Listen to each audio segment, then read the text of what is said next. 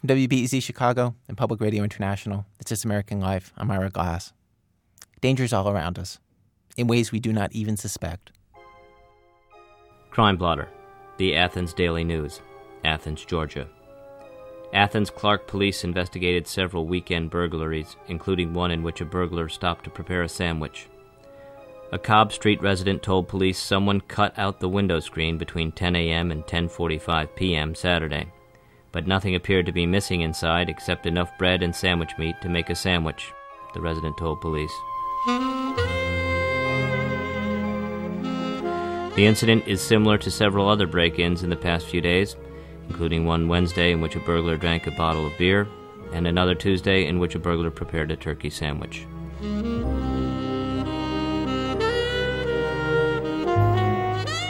We think of crime as a kind of monolithic, menacing presence, a shadowy threat, lurking, faceless. But there are many kinds of crimes, and many kinds of criminals. Take these crimes, ripped from today's headlines. Crime Blotter, the Anacortes American, Anacortes, Washington. A woman's persistence rewarded her with a shoplifting citation after she attempted to steal 4 40-ounce bottles of beer, one at a time, from the Old Salt's convenience store on Skyline Way. The owner of the store told police that the woman, who appeared intoxicated to begin with, entered the store and went to the beer cooler, where she selected a 40-ounce Lucky Lager and left without paying.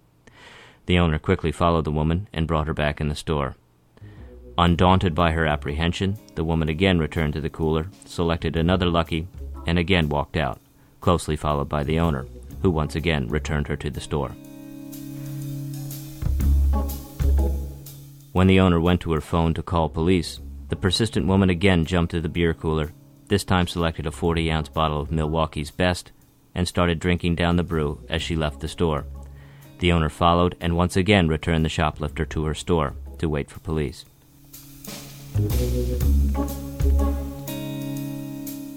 Apparently still a little parched, the woman returned to the cooler for a fourth time and grabbed a 40-ounce bottle of St. Ides. This time, however, she didn't bother leaving the store and chugged it down where she stood. The woman was cited for third-degree theft and then taken home and turned over to her husband. Stories about crime, no matter how simple, are a kind of snapshot of someone's life and their problems at a certain moment. Through our crimes, we express who we are. Crime Blotter, the Anacortes American, Anacortes, Washington. Police arrested a 22-year-old Anacortes man Saturday morning, July 11th, for causing a disturbance after he allegedly hurled potato salad at kids attending a festival and, in the presence of a police officer, threatened to kill the operator of an inflatable obstacle course. The man told police he was upset because the festival, which started at 10 a.m., was disrupting his sleep. The man was booked into Skagit County Jail on a charge of disorderly conduct.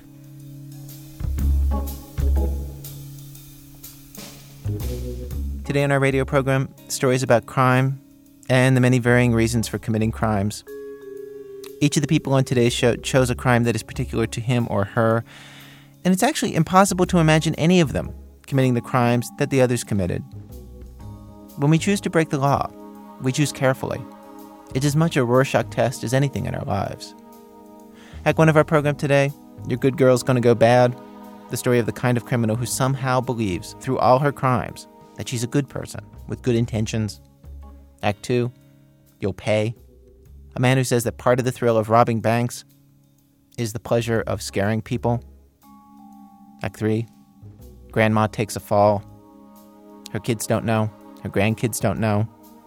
But hanging around with a bunch of old people at the Senior Citizen Center turns out to be much less interesting than going out and stealing. Stay with us.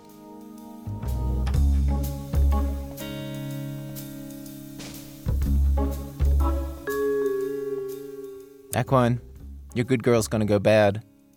When she was 21, Julia Sweeney moved from Spokane, Washington to Los Angeles to follow a dream so many people have, of landing a job in accounting. She had a fresh new accounting degree from the University of Washington. But the dream accounting job that she had been promised at MGM Studios fell through, and she ended up working as an assistant bartender at a downtown hotel, meaning at various parties and events in the hotel, she sold tickets for drinks And then customers would carry these tickets over to the real bartenders, who were all young African-American men and not deemed trustworthy enough to handle cash themselves. Among other things, this turned out to be a bad piece of judgment on the part of hotel management. Julia estimates that she herself stole between $10,000 and $15,000 in cash in this job, though she started as an honest employee. I started out very conscientiously. And there was some accounting involved, so because you would write down the number of the first ticket and the number of the last ticket, and then you had to have the amount of money for the amount of tickets you sold. And I had... Did you actually think that at the time? Well, there is some accounting involved in this. I did. Okay. Well, I like numbers. Now, I'm such a different person than the person I was who liked numbers that it's hard for me to even believe I ever had that thought. But yes, at the time, I was looking forward to the number part of it. Okay. So I had 3 different kinds of tickets. I had beer and wine tickets, I had soft drink tickets, and I had mixed drink tickets. And they were like $2.75 and $2.50 and $1.25 or something. And they were different colors. And so I started selling these tickets, and it was just many hours of sitting at like a card table, and people would come up and, you just make change and sell tickets. And, well, to me what started it was that they wouldn't pay for my parking at the hotel while I worked. And I bet parking was really expensive. Well, it was $3. But still, it made me mad that they wouldn't pay the $3 for the parking. Right. So I thought, I justified taking $3 every time I worked because I thought they should pay for parking. You felt like an injustice had been done, and you were just righting a wrong. Yes. And that set you on the path of crime. Yes, it did.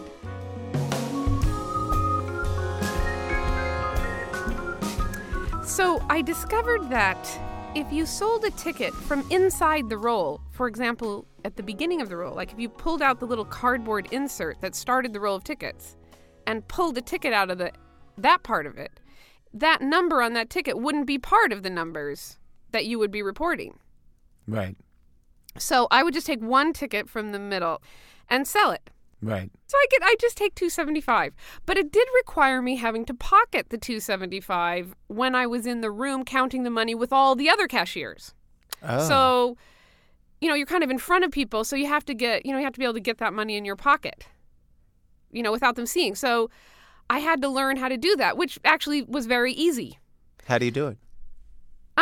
You just wait till no one's looking, or it's dumb things like you cough or look the other way, and then you put $2.75 in your pocket. But then I was working long shifts that were like 8 hours, and I would get hungry, and I didn't have enough time to leave the hotel, and they didn't provide a meal. So I felt it was their responsibility to buy me lunch. So I thought, well, maybe I'll just take, $6 more worth. Right. Okay, now it's all a blur now, where it went from $6 to, $500. But somehow it just started increasing and increasing because I started taking a little more and a little more, and then things would happen like, my car insurance would be due, and I was like $80 short. The thing that, looking back on it, is interesting to me is that I started getting really high from it. I would get a huge rush when I left the hotel and knew that I was safe with the money. And I can honestly say I've never really had that particular feeling of high again since I did that. And then I started doing really kind of nutty things where I would increase the danger, like I was flirting with getting caught or flirting with the danger of it. For example, I stopped parking at the hotel, and I purposely, and this is like downtown LA, so it's a little scary and empty at night. Right. And I would purposely park my car on the street under a tunnel like 7 blocks away with no streetlights. And then I would have like a couple $100 in my pocket, and I would come out and I would run as fast as I humanly could for me to my car, and I'd be drenched in sweat and as high as I've ever felt in my entire life.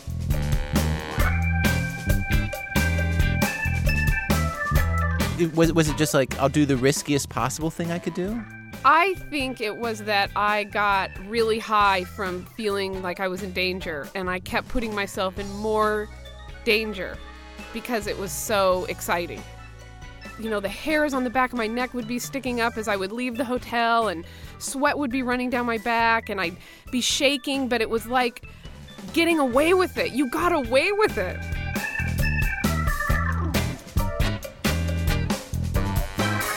Oh, and then I would drive home, and, you know, often I'd drive home at 2 or 3, 4 in the morning. And there would be oftentimes policemen chasing people along the road. Like, I would drive down 6th Avenue home, and, you know, lots of times, like most of the time, someone would be getting arrested. And it all felt very intense and exciting to me. I was in the big city, and I was part of everything, and I had this money, and I'd taken it, and I was driving down the street, and there were cops right there.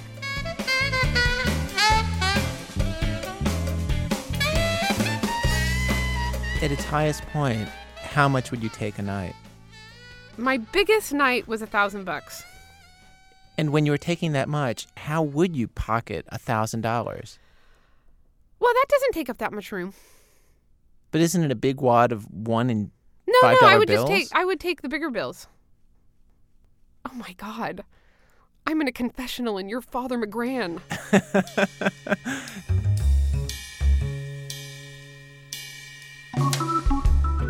But I know that I was getting reckless. I was taking too much. I would flirt with the moments that I could actually pocket it. You know, like I would push the envelope of when it was really, like at the beginning it would be $3 and I would make sure it was totally safe. And then, you know, 10 months later it would be like $300 and I would do it almost. I remember thinking I could pocket money while my supervisor's staring at me and they'll never notice it. I'm that good. And did you do that? I don't know if I did it that blatantly, but I was doing it in front of other people where they weren't noticing it. Then I started to realize that that's exactly when you do it. It's when people would never think anyone would do that. That's when you do it. You do it right in front of their eyes. You do it while you're talking to them and you're counting out money.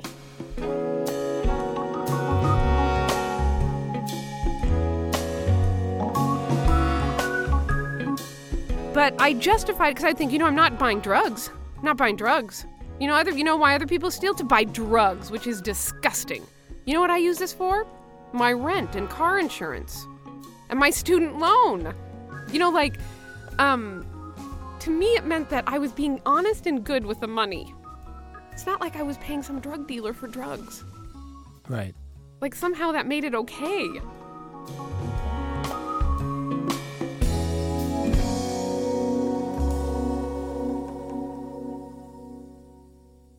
I don't know why, but somehow I can imagine that at the height of this, you would be somebody who would actually find herself giving away some of her stolen money to charity. Did that happen? Well, first of all, I was going to Mass every Sunday and making, I think I was giving them, $50 to $100 or something a time. Oh, and I'm telling you, I would not miss Mass one Sunday while I was doing this. It made you go to Mass more, the fact that you were stealing? Oh, yeah. Well, because, for one, I got a high off of being able to put so much in the money container thing. I really felt good about it. That's sick. It's really sick. But then I felt, first of all, I like being around God. And at that time, I felt like being around God meant being in church. And I didn't really, I'm almost as if I'm talking about someone who is so far away from me, they're not me. But I didn't really think of it as a sin at the time.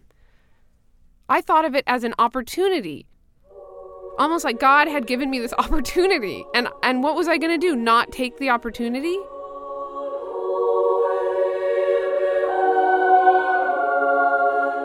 And I think it was really potent for me when I was in Mass, because here I was with God, and I was giving money. It's like, so see, God, here, you get your own cut. And,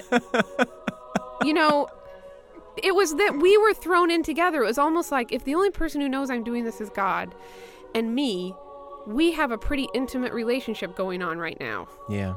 And it's very, very intimate and personal, and it's between me and God.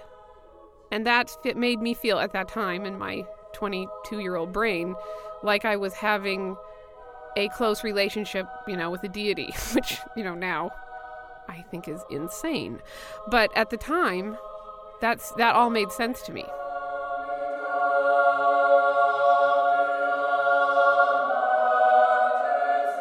I have to say, you saying this, it explains this thing that when I've seen it, in fiction, when I've seen it in the Godfather movies, I have never understood, and I just assumed was like a literary device or something, the notion that these mobsters would commit these crimes but then consider themselves to be, Catholic guys and go to Mass and this and that.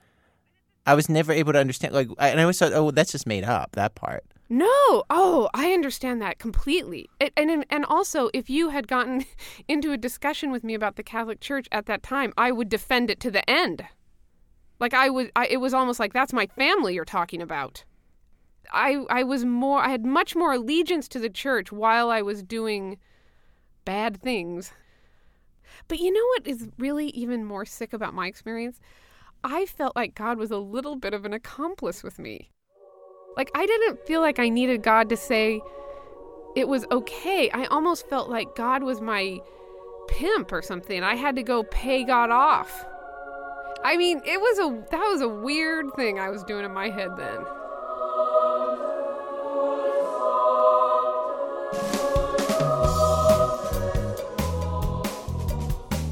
And see, the big night, that's when I took the 1,000. Oh, can't believe I'm saying this. Well, I was in Spokane for Christmas visiting my family, and I had to get back for New Year's Eve because New Year's Eve was the biggest night of the year for alcohol sales. That would be my biggest chance to make the most money. There would be... At the hotel, yeah. Yeah, I mean, the hotel we'd probably count $60,000 in cash at night at the hotel on a New Year's Eve. So there's so much chance for the money not to be noticed. And I was in Spokane, and there was this terrible storm, and the airport closed down, and it was frozen, and no one was able to get out of the city, and they didn't even want people on the roads. And my parents said, oh, well, I guess you're just going to have to stay with us for New Year's Eve. And I said, no, I have to work on New Year's Eve. And they said, well, call the hotel and tell them you can't make it. And I said, no, I've got to make it. And they said, well, but you can't make it. I mean, the roads are bad. No planes are leaving the city. And I got on a Greyhound bus that took, I think, 15 hours to get from Spokane to Seattle so I could get on a plane to get back to LA so I could work on New Year's Eve. Wow. And to me, that was when I realized it was out of control, because my feeling of having to get there, it wasn't even about the money that much then, because I didn't even need the money that much then. It was more like the big score's going down. I've got to get there. Damn it, get me on it. I'll walk to Seattle, but I cannot miss this night.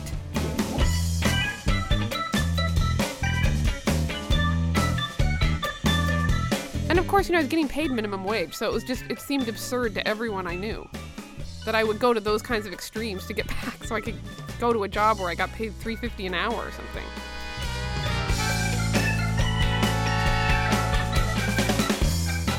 Julia Sweeney is a writer and actress, a former cast member of Saturday Night Live. Her great movie, God Said Ha, comes out on video in September. She says that she stopped stealing in 1984 after the whole thing started to make her sick, and she quit her job, hasn't stolen since. Under California law, the statute of limitations for her crime, grand larceny, ran out in 1987.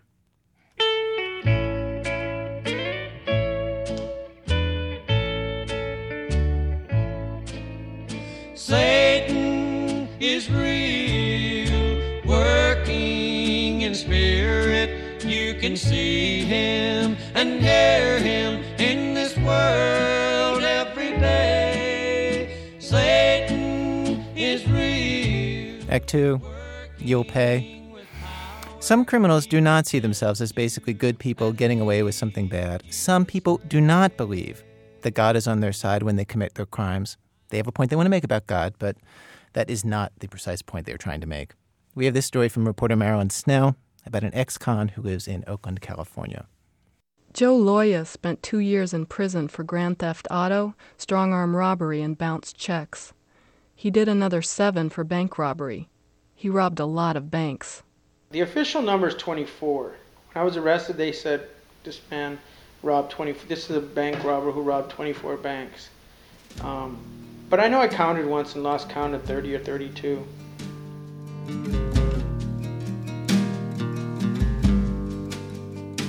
I was not born with a criminal mind. I don't think anybody's born with a criminal mind. I was raised in a very religious environment. My father wanted to be, my father was eventually a minister. My parents got married when they were 16. My mother was pregnant. And my dad real early decided that he wanted to be, serve God. So he started teaching himself Greek and Hebrew, and he also learned Latin along the way. All these languages so that he could interpret the scriptures. We were a family of the text. Everything that in our life, every morality, every decision had to somehow be validated by scripture. I read the Bible from cover to cover every year, because there was this program my dad had where every day we read a little bit of the New Testament and Old Testament. By the end of the year, the entire Bible was read. My parents loved God so much, and my mother was this little Sunday school teacher at the church, so that in my baby book, my mother writes when I was born August 11th, 1961. And 3 years later, 3 years and 4 months later, on November 3rd, 1964, my mother wrote that I accepted Christ as his Savior. And she wrote, Faith Gerlach led him to the Lord. In the baby book again, when I'm 4 years old, the next year, 1965, October 10th, on a Sunday, she said that Joey feels a call to the missionary field to tell the parents and preach in India the gospel. He is 4 years old, she wrote.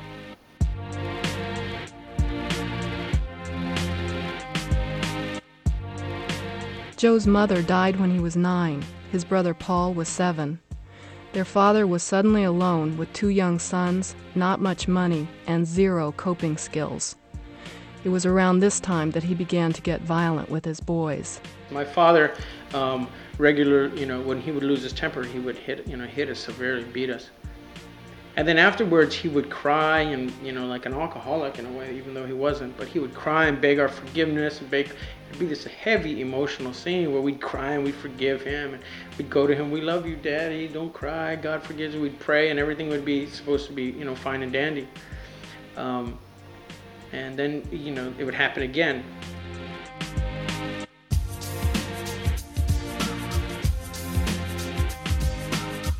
When my dad finally got at church when I was about 12 years old, I couldn't understand how the people in those pews could believe in this man when he was obviously, to me, such a fraud.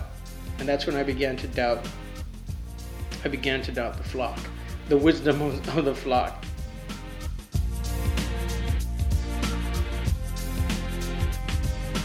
I was being raised by a deceptive person, so I became sort of deceptive.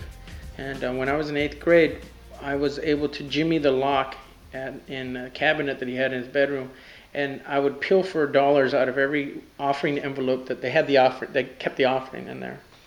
And I would take my friends to go eat at Foster Freeze. I would take a bunch of friends over there. We'd get ice cream, chips, we'd get burgers and fries. And Courtesy of the Lord. Courtesy of God. This picnic is on God. Thank you, God.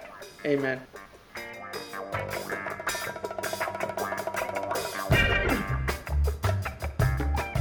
And he started dating Susie, and the same pattern began where she thought he was a spiritual man. And I despise that. I despise that he could get away with it. And what I did is I went to this woman and said, hey, listen, my dad beats us. Run far and fast as you can. She took us out to dinner this one Sunday evening. And in my bravado, I said, you know what? Next time he does it, I swear I'm going to stab him. And I held up a steak knife. And so a week later, within a week, he had since picked up from Susie that Susie was starting to pull away. And he assumed that maybe I had told her something. And so he called me to the kitchen. He says, hey, listen, he played this trick on me. He said, hey, I got something to say, you told Susie about what, that I've been a little violent with you guys and stuff like that. I mean, it's not a problem. I already know you told her. She told me you told her that. She was kind of concerned, and so it's no big deal, but you did, didn't you? I just want to see if you'll admit to it. It was the first and last time I ever confessed to a crime. I see him saying that everything's fine, everything's going to be all right. And I want to believe that everything's going to be all right. I want to believe that he's going to take the high road. I want to believe in forgiveness still. I want to believe that things can be all right. And as soon as I tell him, yeah, okay, I did, he throws a teapot at me, chases me around, and the beating, he proceeds to beat me so that by that evening in the hospital, they would x-ray me and find that I had a broken wrist, fractured elbow, and broken rib.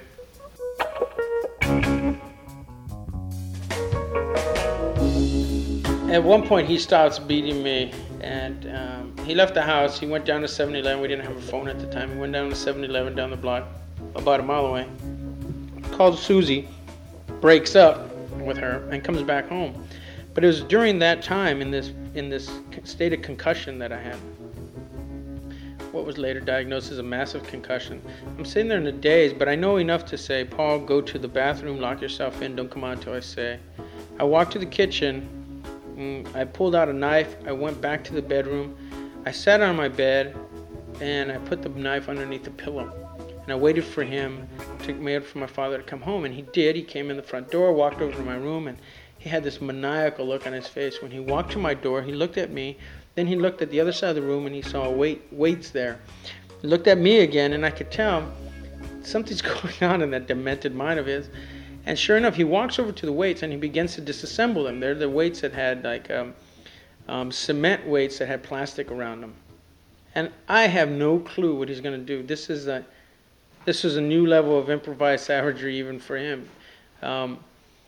But I wasn't about to find out what he was going to do with that, if he was going to hit me with the weights or with the bar. So what I did was I pulled the knife out from underneath the pillow. I stood up. He said, put it away. And I continued to stay there. He started walking at me, and I could tell he started demanding that I put it down, like, put down the knife. And I lunged at him.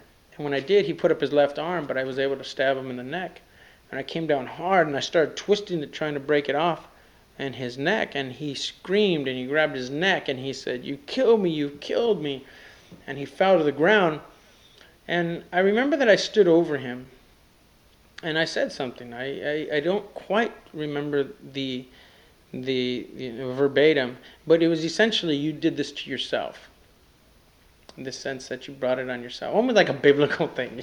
This is what your sin hath wrought, kind of idea.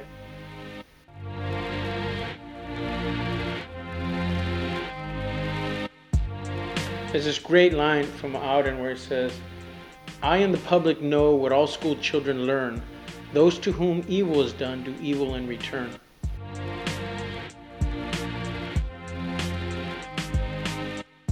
This is the man I feared the most in the world. After him was God. And when I knocked him off his pedestal, there was nobody who could replace him. Not the police, not teachers, not politicians, nothing. The only person I had to fear after I knocked my dad off was the heavens, and that was God, and I couldn't see him. So that meant that I had primacy on this of my life on this planet. I became my own God here. I did not fear authority anymore.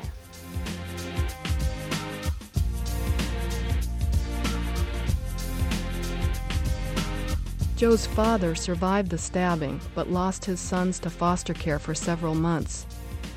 After Joe graduated from high school, he attended Bible college for a semester, but dropped out. He didn't want to work, so he supported himself by stealing from his friends. After a while, he moved on to bigger targets. He stole cars, passed fraudulent checks, and finally began robbing banks.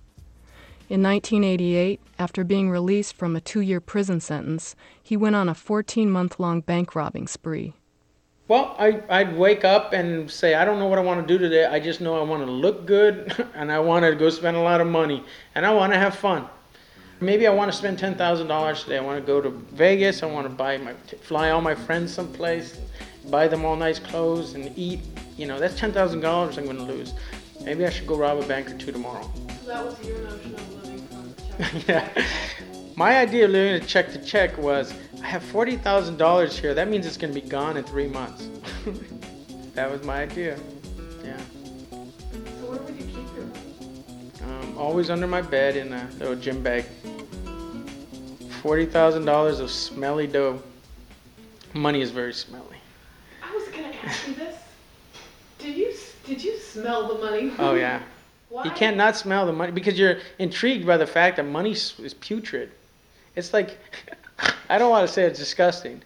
It's like you smell the money, you're like, is that you? And you put your face in it. You know, oh yeah, it is you. You stink. It's disgusting.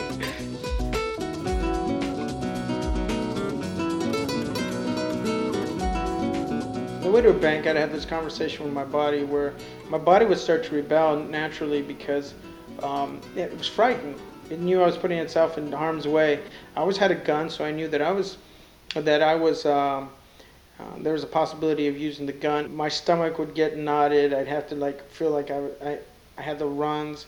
I would start to shake. I'd violently shake sometimes, so my hands almost wanted to come off and bounce off the steering wheel. If that couldn't stop me, then this intense wave of fatigue would come over me. And if I pulled over to the side of the road and wanted to, I'm sure I could have just gone to sleep right away. My body just wanted to shut down. And when I pushed through that with my will, then this incredible calm would come over me. And that's when I was in control.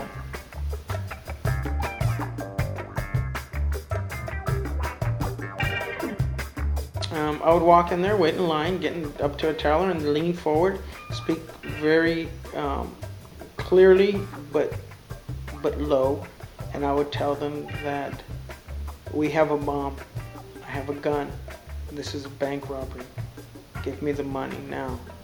Even though it was only me, I wanted to give the impression that, listen, y'all seen I have horses out there kind of thing, there's somebody behind me who sees you and sees me, and I have backups. And I came with that kind of confidence.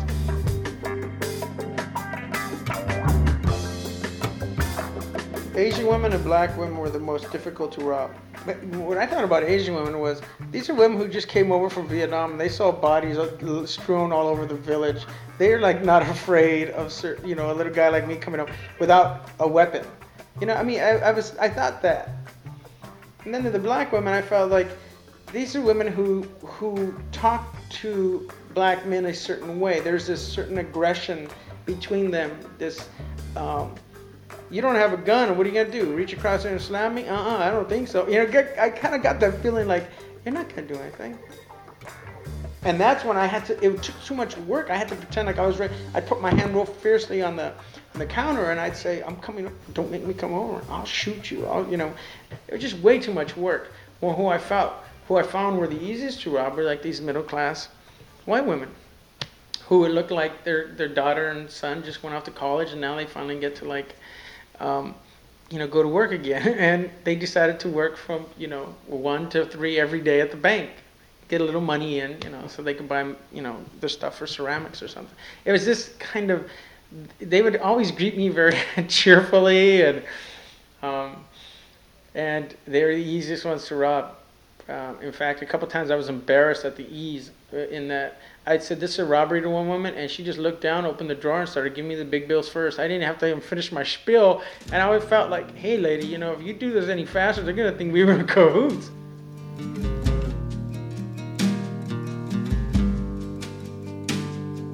To the tellers, what I felt I was introducing them to was the same notion of hazard that I had known as a child, which is I was going through life fine, everything was going good for me, and all of a sudden my mother's dead. Whoa, what happened here? And all of a sudden my dad can't deal with his anger and he's beating us. Whoa, what's happening here? Life is not what we think it is, and there's these violent intersections where when you do come up against, when your life intersects with hazard or contingency, it's something profound, and that's where I felt I was introducing them to. It's like, now now I can live off of your terror. It's what I did to my father when I stabbed him and I heard him crying. I love that. I said, now you know how I feel. Violence helped me recover a sense of my lost self. I could look at somebody else and say, haha, you see, now you're a fool. You thought you could just go through life and everything was going to be nice if you behave a certain way, and look at, now you've met me. And look at how frightened you are, and now look at how frightened you're going to be forever. and this experience is not, you're never going to recover from it. It was validating. It made me feel like, this is the world I know. This is the way experience really is. And now all I'm doing is like educating people.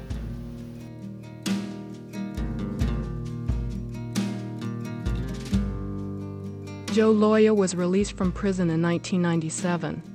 He's gone through big changes since his days as a bank robber. Now he's an editor at Pacific News Service and writing a memoir. He's married. At the wedding ceremony, Joe's father, who he's reconciled with, recited from the book of Corinthians, chapter 13. Love is patient, love is kind, love is not envious or boastful or arrogant or rude. It does not insist on its own way. It is not irritable or resentful. It does not rejoice in wrongdoing.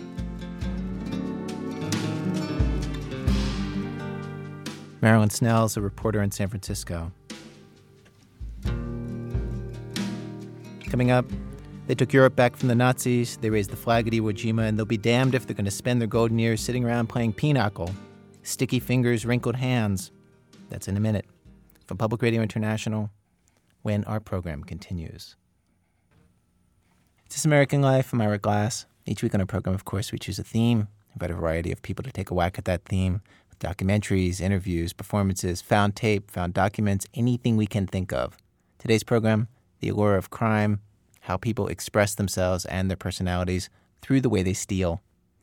Let us begin the second half of our show, as we began the first, with a review of criminal activity from around the nation, in this case, from Colorado, Washington State, and Georgia.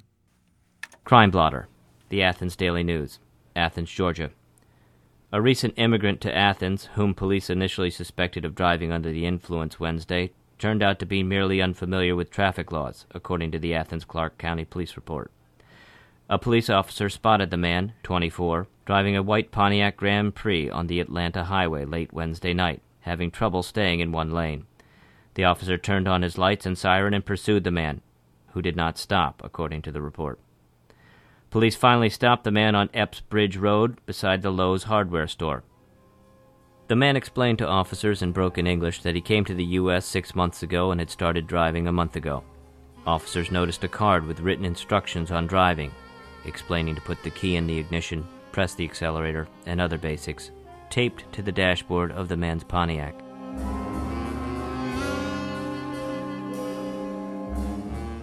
According to the report, the man told officers he did not know the light and siren of a police car signified that he was supposed to stop. The man was ticketed and released. Crime Blotter, the Pueblo Chieftain, Pueblo, Colorado.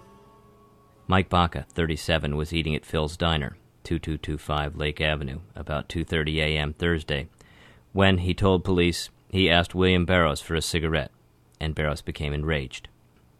"You want a cigarette?" Barrows reportedly said. "What kind of sucker do you think I am?" Baca said Barrows then started to call him names and threw 2 sugar dispensers at him. They shattered when they hit a wall. Barrows also threw a salt and pepper shaker set and an ashtray, according to police reports. Barrows then tried to hit Baca with a chair. Barrows was arrested and faces charges of third-degree assault and criminal mischief.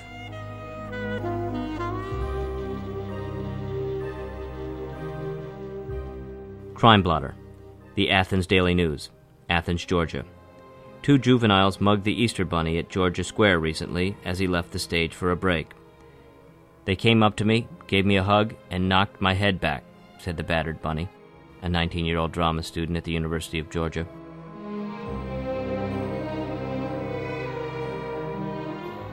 "From what I was told, they were trying to take off the head," the bunny said. "I experienced disorientation and a severe headache resulting in a contusion." Police took a dim view of the incident. They rounded up 2 suspects, ages 12 and 13, and booked them on charges of simple battery. "It's a sad day when the Easter Bunny can't appear in public without a security escort," said Police Sergeant Mike Brenner. Crime Blotter reports written by local reporters John Bauer, Juan Espinosa, Ben Deck, Stephen Gurr, and Joan Stroher. Thanks also to Gail Mann and Duncan Frazier, Jim Thompson, and Greg Martin. Our police blotter was read by actor Matt Malloy, who recently played a cop in the movie Cookie's Fortune. and another authority figure, the vice principal in the movie Election.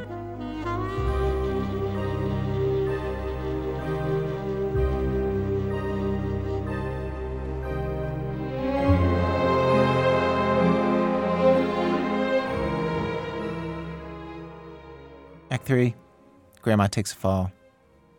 Let's start this act with something that a 19-year-old shoplifter from New York State said in an interview for today's show. I really don't think, I can't imagine myself at 28 or 30 or definitely not like 40 or like 60 years old and stealing something, just because I think I'll be at a place in my life where I'll be like maybe more comfortable with the boredom. I won't be as restless. I'm just a really restless person. Well, meet Stanley Rosenthal. I want to tell you, this golden years is not that great.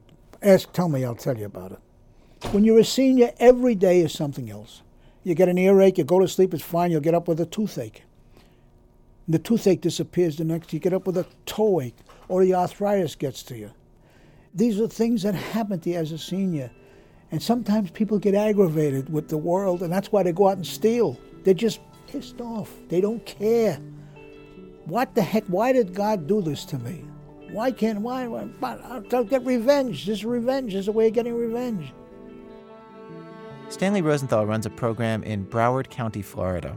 There are programs like it all over Florida, and in fact, all over the country. If you're over 60 and arrested for shoplifting in Broward County, the judge sends your case to Stanley. Stanley sees an average of 600 senior citizens a year. He spoke with Gene Finley and Doug Dubois. Nobody knows how much theft is committed each year by senior citizens. One study found that seniors comprise 15% of people apprehended for shoplifting.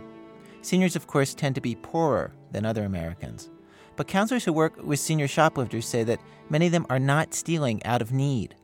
About half of senior shoplifters, they say, have stolen all their lives. Stanley sends offenders to do community service. He does a healthy business.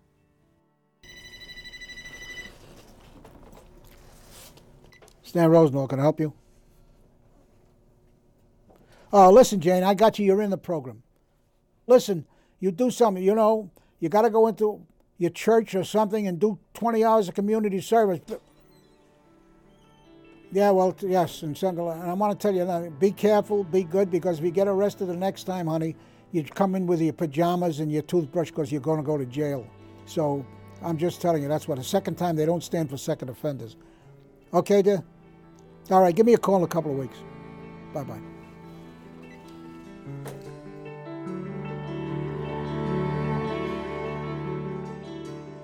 When they first come in here, their head down to the floor. They're miserable. They have no hope. They're terribly concerned that the kids, the grandchildren, are going to find out. See, and then I encourage them. I tell them what the problem is about. Nobody's going to know. Keep your mouth shut. Don't tell anybody. Worst thing you can do is tell your friends. Your sympathy, looking for sympathy. First thing your friend is telling 68 people. And the first thing you know, 900 people know about you. You go over to a restaurant and say, oh, you got arrested for shoplifting the other day, didn't you? This way I tell them, don't even tell your mother. Don't tell your kids. Don't tell anybody. And it's right. Keep your mouth shut. Never open up your mouth because people stink. The place was very crowded because they had a sale on. And when I went to the door, I started to go out the door, and then a woman came and grabbed my arm and took me by the elbow and turned me around and began to take me into the store again. And she said I had taken something that wasn't mine and without paying for it. And I said, no, I hadn't. This woman asked that we not give her name over the radio because, people stink. We can say that she lives in another big state that is far from Florida. She talked with Gene Finley. Oh, I wanted to run away. I couldn't believe it. I tried to run away, as a matter of fact, but she had such a tight hold on my arm. She steered me back into the store, and it was very embarrassing with all the people watching. And I felt terrible. I thought I was going to have a heart attack. I thought I was going to faint. And I was so upset that when I got into the little room, they gave me a glass of water to drink because I was so upset. And when the police came, what happened? When the police came, I had to empty my pocketbook, and I had to show them what I had in it, and immediately pounced on the aspirin and said that this was what I had stolen and taken away without paying for it. And I said no, and finally I had to admit that I had done it. I offered to pay for the aspirin, but they said, no, it doesn't work that way, that I had taken it, and so I had to suffer from the consequences of having taken the aspirin. And I said, what's going to happen to me now? And they said, well, you have a choice. You can go to jail, or you can take a course to stop you from shoplifting. It was a program specifically for senior shoplifters, and we were supposed to look into ourselves and find out what made us shoplift. What did you come up with? What did you learn from it? Well, I learned that I enjoyed the shoplifting beforehand, but I don't know why. I didn't really learn that much from the sessions. I always enjoyed shoplifting. I always enjoyed taking things, but we were told that that wasn't the way we should feel, that we should feel guilty and ashamed of what we'd done.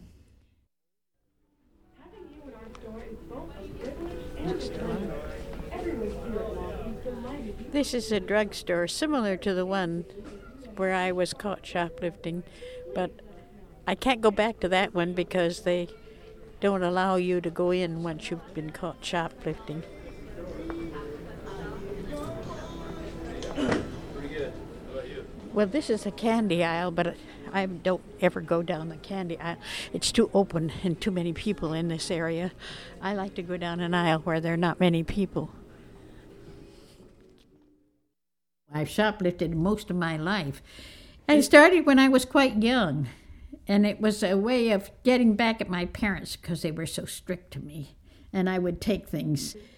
They didn't allow me to have candy, so I took candy. They didn't allow me to wear my hair in a fancy style, so I took bobby pins. They didn't allow me to dress in a certain way. I couldn't have earrings. It was so easy to just go to the store, and whatever I wanted, I would just slip into a bag that I had with me. And then it began to be a question of, I felt I could pull something off that other people couldn't do, and I felt very good about that. And then I began to be happy that I could get something for nothing, and that was great. I didn't shoplift so much when my children were young because I was busy and very involved with the family and getting meals and things like that. But once in a while, when I would be in a store after the children were in school and everything, I would go and pick up a thing or two, but it was much less frequent when I had my children. Did your husband or your children know? Oh, they never knew. I wouldn't have told them for anything. I would be afraid to tell them. Have you told anybody about the fact that you were caught recently? I haven't told anybody but you, and you said you wouldn't tell anybody.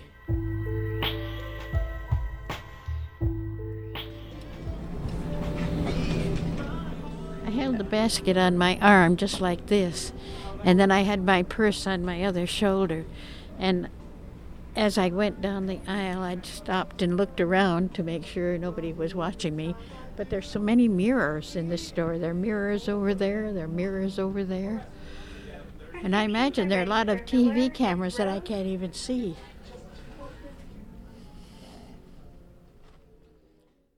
Well, actually, I shoplift whenever the mood strikes me, whenever I feel sad or depressed in any way. I can't tell you exactly how many times because I guess I don't keep that careful track, but I would guess at least once a month, if not more often. And I do it because it gives me such a lift to be out among people and to be pulling this off on them.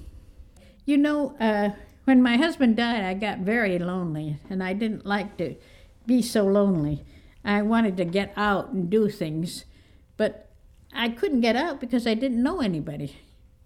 See, he worked and I didn't, and he went out and had a lot of friends, and I didn't have many friends because I stayed home. Only the neighbors, and sometimes the neighbors were younger than I was, and they were all busy and involved.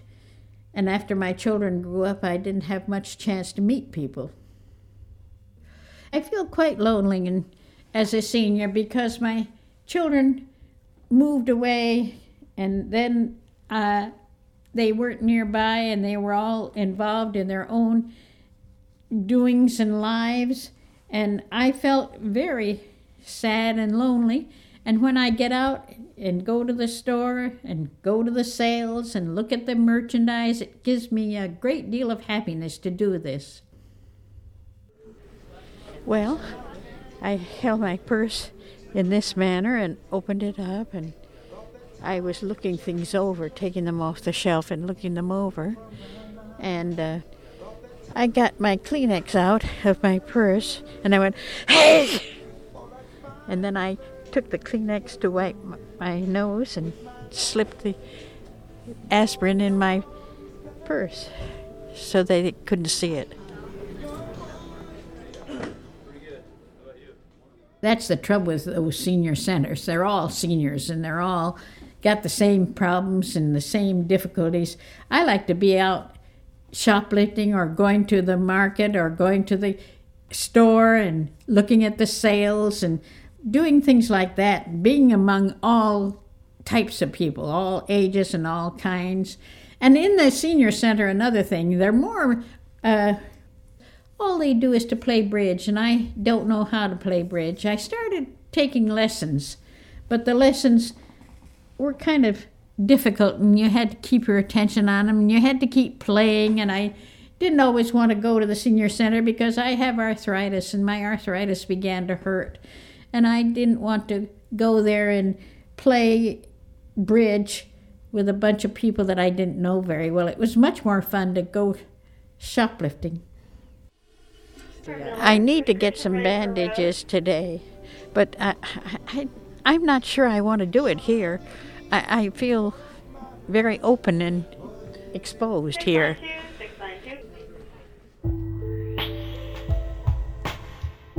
Oh, when I was young, I took things that a young girl would take.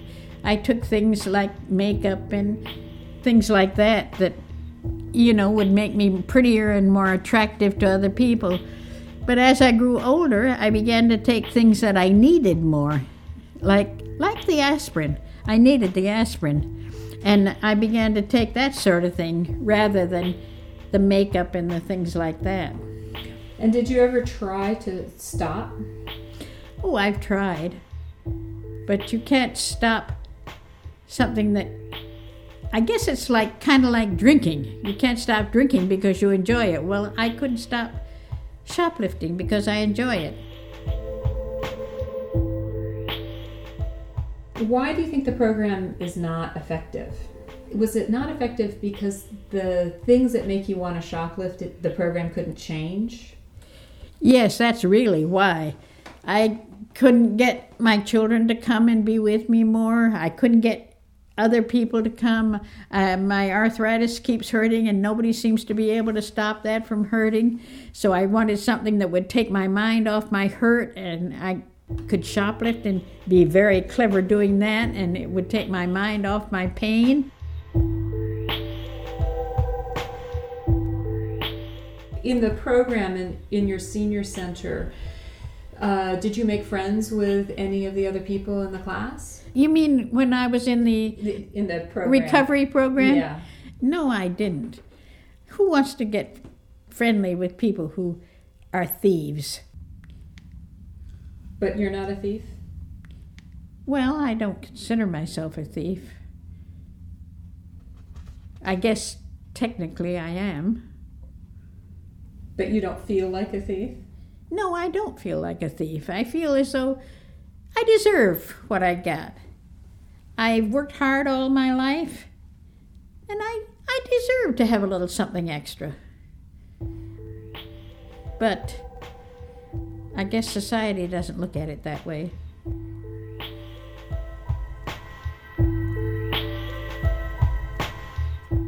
That interview by Gene Finley, a documentary filmmaker in New York.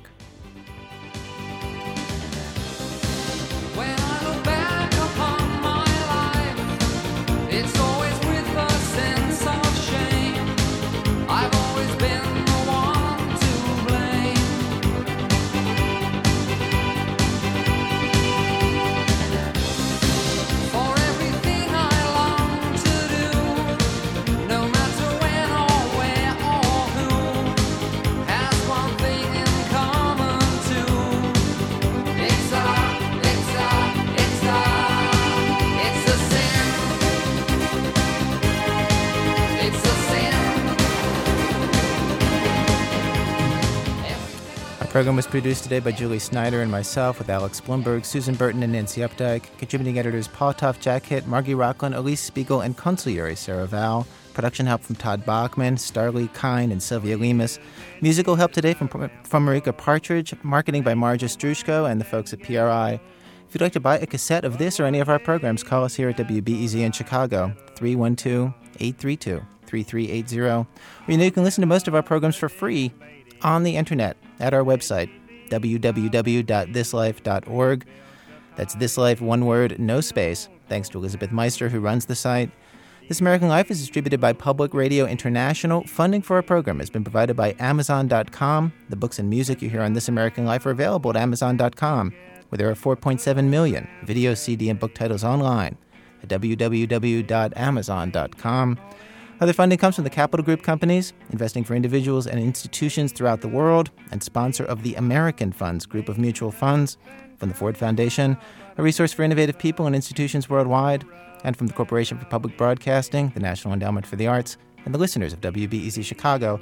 WBEZ Management Oversight by Tori Malatia, who wants you to know just one thing, just one little thing, really, just one thing. You know why other people steal? To buy drugs, which is disgusting. You know what I use this for? My rent and car insurance. I'm Ira Glass. Back next week with more stories of This American Life. I didn't really think of it as a sin at the time. I thought of it as an opportunity. Go down to the pool room, get in the game then soon. The daylight comes before I've had a wink.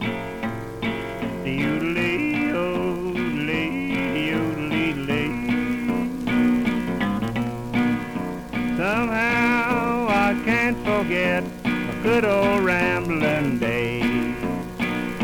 The railroad trains are calling me always. I may be rough, may be wild, I may be tough and counted vile, but I can't give up my good old rough and rowdy way.